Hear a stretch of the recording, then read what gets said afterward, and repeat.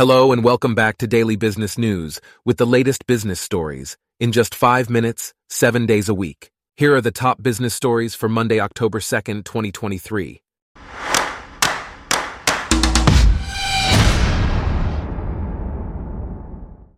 Today's episode is brought to you by Blogcast, your personalized audio feed, available on iPhone and Android. Mack Trucks has reached a tentative contract agreement with the United Auto Workers Union, narrowly avoiding a strike. The UAW is currently striking against 3 major car manufacturers, including General Motors, Ford, and Stellantis. The deal with Mack Trucks is part of the union's larger effort to strike against Volvo Group, which owns the Volvo car brand. The UAW has expanded its walkouts to include more than 25,000 union members across the 3 companies.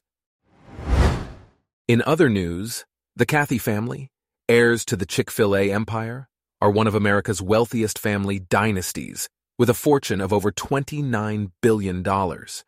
Truett Cathy founded the popular fast food chain in the late 1960s, and his son, Dan Cathy, served as CEO from 2013 to 2021. The family has been dedicated to growing Chick-fil-A across the United States, with plans to expand to the United Kingdom. The chain currently operates 2,800 restaurants. Meanwhile, the Global Fashion Summit, Boston Edition 2023, recently held its inaugural United States Forum in Boston, Massachusetts. The summit brought together fashion experts, industry leaders, and stakeholders to discuss sustainability and a net positive impact within the fashion industry. The event featured panel discussions, including prominent figures from various fashion communities. It also introduced the GFA Policy Matrix, Americas, which summarizes key legislation impacting the textile industry across North, Central, and South America. Next, Dame Sharon White, the chair of John Lewis, will step down next year. She has opened talks with the company's board to appoint her successor. Last month, John Lewis reported further losses for the first half of 2023 and announced that its plan to return sustainable profit would take 2 years longer than expected due to rising business costs and larger than expected investment requirements.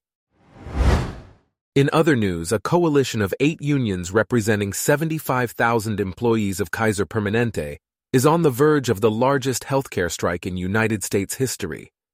The coalition has not reached an agreement with the company and is seeking pay raises, improvements to pension plans, and protections against outsourcing.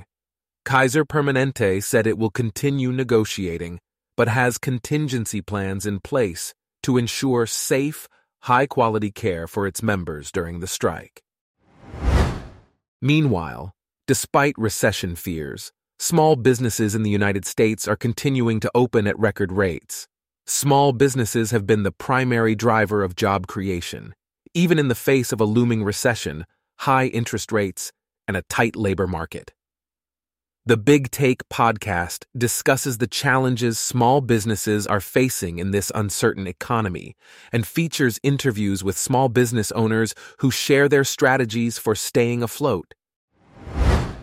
In San Francisco, tech workers are paying up to $900 a month to stay in tiny 4-feet-tall bed pods made by Brownstone. The pods, which can only fit 1 twin bed, are stacked too high in dorms and run on monthly contracts. Despite the high cost, all 28 of the pods will be at full capacity in October. The median price of a studio apartment in San Francisco is $2,200 a month. Also, Senators Ben Cardin, the new chairman of the Senate Foreign Relations Committee, has announced that he will block a controversial tranche of military aid for Egypt. This comes after the State Department used a national security waiver to bypass human rights-related restrictions on $235 million in aid. The hold on $320 million of aid would be a major blow to Egypt and the regime of President Abdel Fattah el-Sisi. Next, former SoftBank executive Akshay Naheta is launching a new company in Abu Dhabi focused on stablecoin technology. The company, DTR, will partner with Dram Trust to capitalize on the growing stablecoin market. Analysts estimate that the stablecoin market will grow more than 20-fold to $2.8 trillion in 5 years. Naheta has been working on fintech projects since leaving SoftBank last year and plans to work with centralized exchanges in the near future. Lastly, the World Bank has revised its growth estimates for East Asia and the Pacific, with GDP growth expected to be 5% in 2023 and 4.5% in 2024. This is slightly lower than previous forecasts. China's growth is expected to slow to 4.4% next year due to property woes, increasing debt, and a fading boost from the post-COVID reopening. The World Bank also highlighted geopolitical tensions and natural disasters as downside risks to the region's outlook. Our top business stories for today are brought to you by Blogcast, your personalized audio feed. Download the free Blogcast app on your iPhone or Android today. If you enjoyed this, please consider listening to our other podcasts: Daily Tech News, Daily Science News, Daily Lifestyle News, and Daily World News. Thanks for listening. Blogcast.